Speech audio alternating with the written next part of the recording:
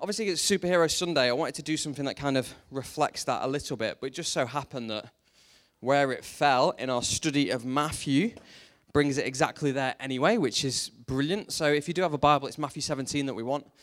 And it's the Transfiguration, the story of the Transfiguration, which is, as far as like pretty kind of epic moments go, like Superman's kind of got nothing on that really.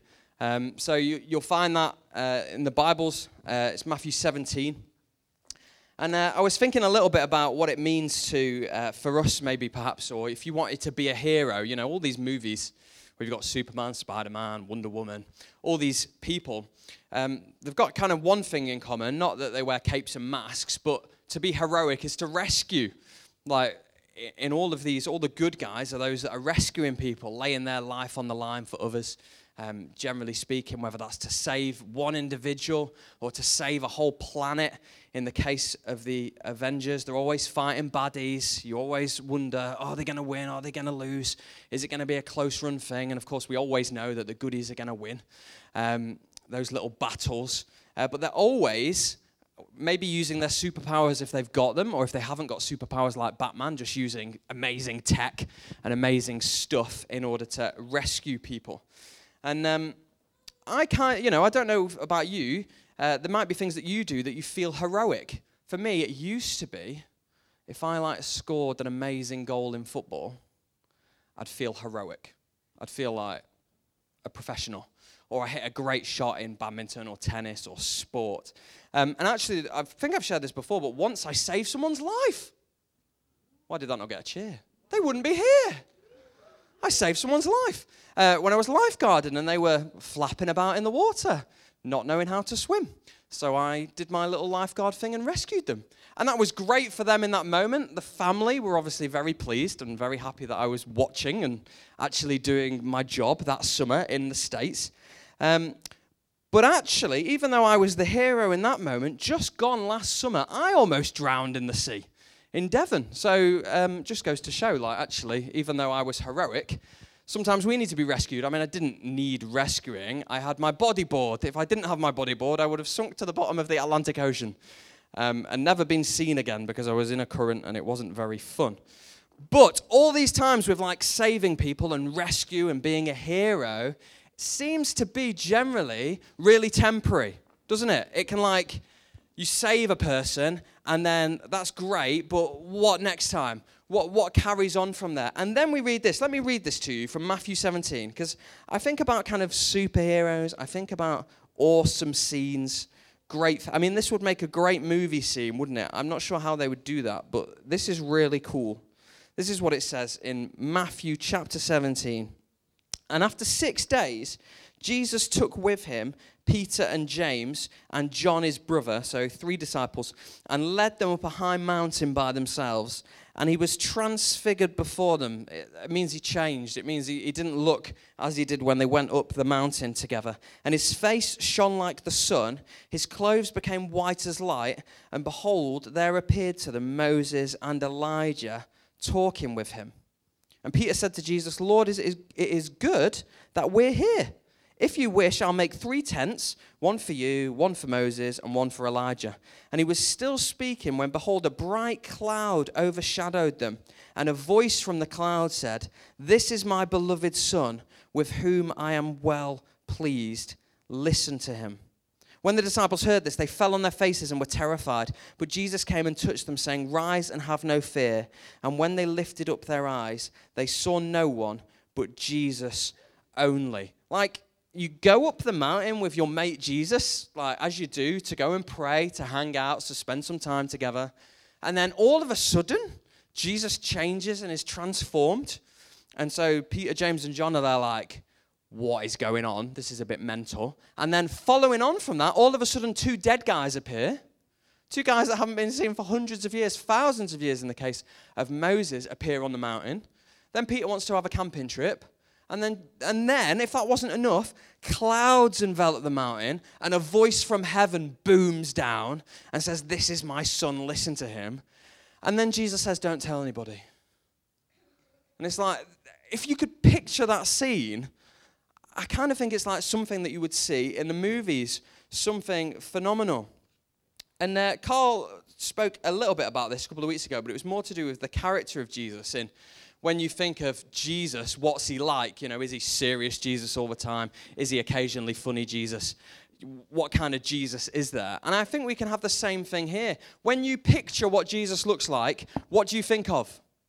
I would say, probably, go out on a limb here, that you think he'll be, well, in his 30s, maybe brown hair to about here, maybe a few curls, right? Maybe an outfit not too dissimilar to Mario's. Sandals, perhaps. But that's how you view Jesus. If you're thinking, if I said Jesus and you thought of an image, you would think that, wouldn't you? Am I right or am I wrong? Anybody? I'm right, yeah? Good. It's not just me. Except here, actually, we have, I think, a clearer view of what the real Jesus looks like. If we think about the fact that Jesus has been eternal, the second person of the Trinity is eternal, he's existed from the beginning and he exists now in glory, then actually he was only like that image that you think about for 33 years. The rest of the time, he's been like the description here. Transfigured, face shone like the sun, his clothes became white as light. Now, if you start to think of Jesus like that, instead of the carpenter walking around the Middle East, I think it starts to shape how you think about Jesus a bit more. You start to think, actually, this guy's a bit different. The light would be compelling, it would be overpowering, it would be glorious. And all through the Bible story, through the Old Testament, through the New Testament, you see all these examples of the glory of God. And often, it's like fire comes down from heaven, or there are clouds booming around the place. And Jesus, as he is right now in heaven, is glorious. It's what he looks like. His face shines like the sun. He's bright. He's radiant. Now, if we worship Jesus like that, I think that's a bit of a game changer for us. No longer is Jesus just some guy who was around a couple of thousand years ago and he was a bit of a carpenter and he was a bit of a lad. Like now, he's shining bright as the sun. The God who does that and looks like that, it changes how we view God. Let me read this description to you from Revelation 21:23, kind of the end time, if you like. The city, so talking about heaven, the future, has no need of sun or moon to shine on it. For the glory of God gives it light, and its lamp is the Lamb. So its lamp is Jesus. There is no need for a sun or a moon, because the light comes from the sun, as in the Son of God. Like, we don't need it. We don't need anything artificial. We don't need any help. He's that glorious. There's no need for anything else. And even Elijah and Moses, who were there, like, they're pretty stand-up guys. They're pretty great guys, are nothing in comparison to the Son. It's the Son who's transfigured. It's the Son who's changed. And I was thinking about this a little bit, with it being bonfire night. I don't know if anyone's already done. Have people done that already? Did people do that yesterday? Or people doing that? I don't know. We've not done it at all. We had a few sparklers last night. But with it being bonfire night, I was just thinking, actually, because bonfires are quite illuminating. They're quite glorious. They give off warmth. They're just great things to look at, I think. It might be because I'm a bloke and I like kind of fire. But I think bonfires, big bonfires, are really impressive things. And it lights up the whole sky. And I was thinking a little bit about maybe God's glory is a little bit like a bonfire. And if we were kind of Peter, James, and John today, if you like, what do we do with that? Do we just look at it? Do we just behold it? Which I think there's part of what we're to do is to behold who God is and his glory. And often we don't do that because we maybe have a small Jesus and our problems are so big, but our Jesus is so small. But actually, I was thinking about it, like Jesus is a bit like a bonfire, and perhaps we're like some sticks. And have you ever done that thing where, you may have done this, where you've got a fire, and you take a stick, and you hold onto the stick on one end, obviously with health and safety stuff going on here, and you hold the other end into the fire, and it starts burning, right? Anyone ever done that? And then it catches, and it's great. And you bring it out of the fire, and it burns for a bit. It glows. That kind of the embers and the heat and the illumination and the glory of it, if you like, has been transferred to this stick. of course, the stick doesn't last indefinitely. That's what the bonfire's doing. If you keep adding fuel, it will continue to burn. But I was thinking, actually, we can be a little bit like sticks when it comes to the glory of God. If we pictured the glory of God not too dissimilar to a bonfire, which is, on bonfire night, I thought that made sense. So often, we don't even see the glory of God because we're not looking for it, because maybe we're thinking of God or Jesus just in his humanity. But actually, when we start to realize he's glorious, he's amazing, what we need to do if we want to burn for God, if we want to be lit up for God, if we want to be hot for the things of God and see God do amazing things, is we've got to burn, haven't we? Right? We can't just, we've got to see God in his glory and get involved in that. And just like a stick, we've got to get in there, be lit, and then take that out of the fire. And that for us would mean mission. For us, that would mean sharing the good news of Jesus with people.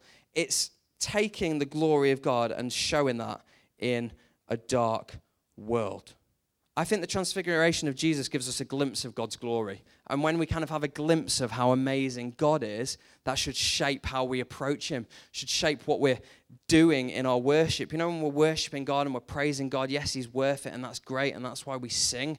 But part of that is we're entering into his presence, that would somehow glimpse his glory, that would somehow get some of that for ourselves so it can be seen in the rest of the world.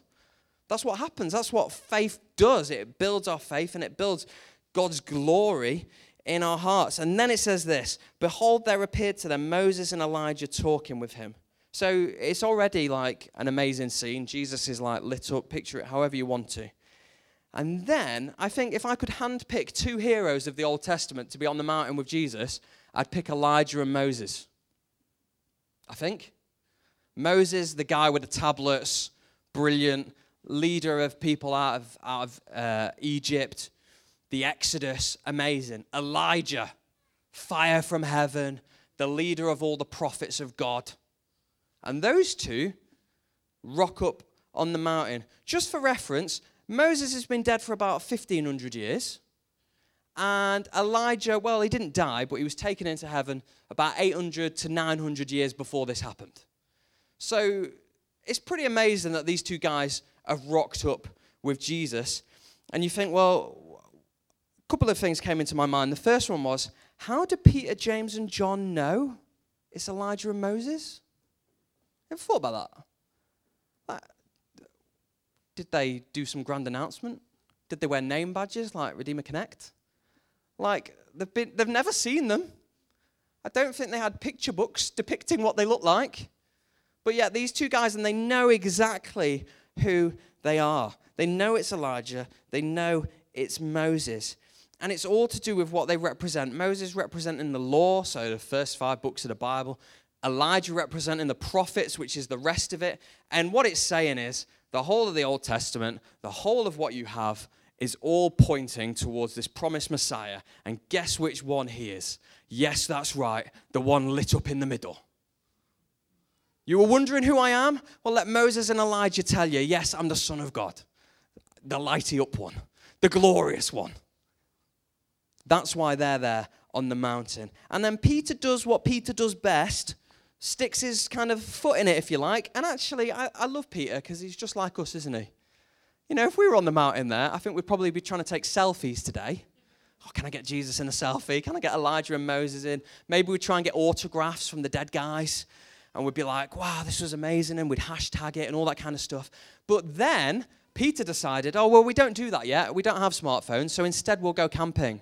I'll set up 3 tents. He says, Lord, it's really good that we're here. If you wish, I'll make 3 tents. 1 for you, 1 for Moses, and 1 for Elijah. He's not really plugging for a camping experience, but he's doing something very, I would say subtle. It's really obvious in this case, but it can be really subtle for us as Christians, is he wants to hold the moment. He wants to preserve this moment forever. We'll camp. We'll make a big thing out of it. We'll be here for days. It will be wonderful. I can ask Elijah what it was like back then. I can ask Moses, how were the people when you were walking through the desert? I can ask Jesus a bunch of questions too. It's going to be amazing. Peter wants to preserve the moment forever. He wants to stay on top of the mountain with some tents and never move from that place. Now, you might think, oh, that's great. I'd love that. But actually, if we see the story continue and what Jesus goes on to do, he can't just stay on the mountain, can he? Even though Peter wants to preserve it, he can't just stay on the mountain. And actually, this is something I've been thinking about a little bit. With these, sometimes we have mountaintop experiences with God, don't we? I don't know if you've ever had one of those, where there's been moments where maybe the presence of God has just been really kind of thick, if you like, or you've encountered God in a really profound way. It might be that somebody's spoken something to you, or somebody shared a Bible passage with you that just in that exact moment was exactly what you needed to hear. And it's been an amazing moment with God. Maybe it's been a time of worship where you've just been like, I don't want this moment to ever stop. It's kind of what Peter's going for here. Except for these mountaintop experiences, they're supposed to stop.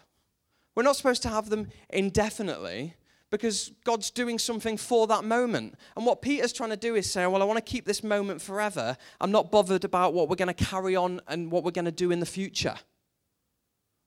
And that's the thing we do with these mountaintop experiences. I can think of plenty of examples. When I came to faith at 16, even though I've been brought up in the church, it was off the back of, I suppose, the more recent charismatic movement and the move of the Holy Spirit in the 90s. And that kind of awakened something in me in terms of faith in God. And all sorts of amazing things happened, from seeing people healed to being in, this might not sound amazing, but worshiping for like 8 to 10 hours solid. It was really cool. But like, I look back on those days and I'm like, wow, these were amazing moments with God where you just felt his presence, where you were on a mountaintop experience where God was just doing amazing things, where people were sharing prophecies and people were like spot on with them, or people were speaking in tongues and there was interpretation of tongues and there was spontaneous worship going off and just this amazing experience with God. And what happens is we go, well, I want to preserve that, and I look back and go, well, that happened to me when I was 16, 17, so I'll try and recreate it. Or I'll go, well, this stuff, this worship songs we're doing, and this moment with God is just not good enough, because it's not as good as it was back then. It's not the same. I really like the song that we sang back when I was 16, and we don't do it anymore. Or I want to recreate that moment. And actually, I think this kind of story here is Peter trying to go, well, we'll keep this moment forever. Whereas actually, I think God goes, yes, I want you to have mountaintop experiences. I want you to meet me in great ways. But it doesn't end there. You enjoy it whilst you're in it, but it's supposed to propel you onto something else. It's not just supposed to be indefinite in it happening. And actually, what if instead of trying to recreate something that God has done in the past, God wants to do something new? You thought about that? Like, oh, it was great in these were the days, those were the good old days. I love this moment or that moment, or when this song was out. And what happens if God wants to do something new today with us? And we have the option of whether we're going to draw into his presence, draw in and see him for all he is, his glory, or not. And we could manufacture past experiences, or we could actually be keen on seeing what God is up to today. You know what? And I think having a Jesus that is this glorified, transfigured Jesus, if you think of Jesus in that, really helps. I think that really helps me think, oh, God is bigger than the valley experience that I face right now. Even Jesus is, you know. Often we think of Jesus as maybe unable to help or distant or just the carpenter's son. But no. He's the transfigured, risen, reigning, glorious Jesus who does amazing things. And actually, there's a bit of a clue here. I love this when Peter's saying, should we get some tents? Should we go camping? And all of a sudden there's this is my son. Not in a Vader voice like Chris's. I don't know what it would sound like. We've no idea. But it's as if God the Father says, shut up, Peter. Stop trying to go camping. We're not interested. Listen to what I've got to say. He interrupts him. It's as if Peter would have carried on with his sentence, and God the Father interrupts and say, no. It says here, Peter was still speaking When behold, a bright cloud overshadowed them, and a voice from the cloud said, "This is my beloved Son, with whom I'm well pleased. Listen to him." Does anybody recognize that language? We've done it in Matthew, albeit it was about 2 years ago, so give you the benefit of the doubt. It was a little bit of a time ago. But the baptism of Jesus, when it's like this most glorious scene, and the heavens open, and a voice from heaven calls down and says, "This is my beloved Son. With him I am well pleased." Here on a mountaintop, God the Father says, "This is my beloved Son. With him I am well pleased." And there's one difference. There's one difference from the two things, and it's this. He says, "Listen to him." You might think, that's really obvious. Why does God the Father need to clarify that we should listen to him, that we should listen to what Jesus has to say?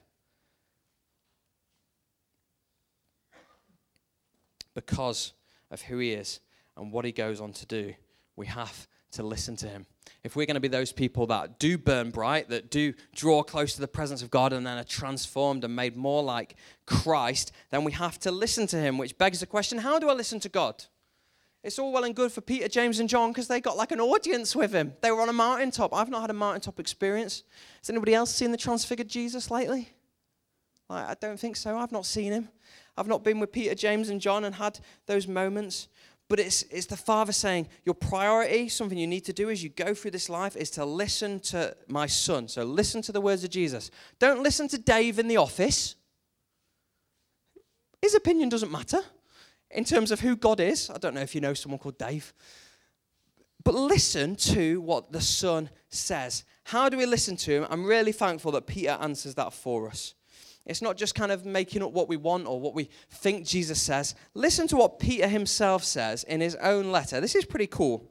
This is what Peter, guy who witnesses this really kind of amazing moment, superhero, heroic moment, says in his epistle. He says this, "For we did not follow cleverly devised myths when we were made known to you the power and coming of Jesus, but we were eyewitnesses of his majesty.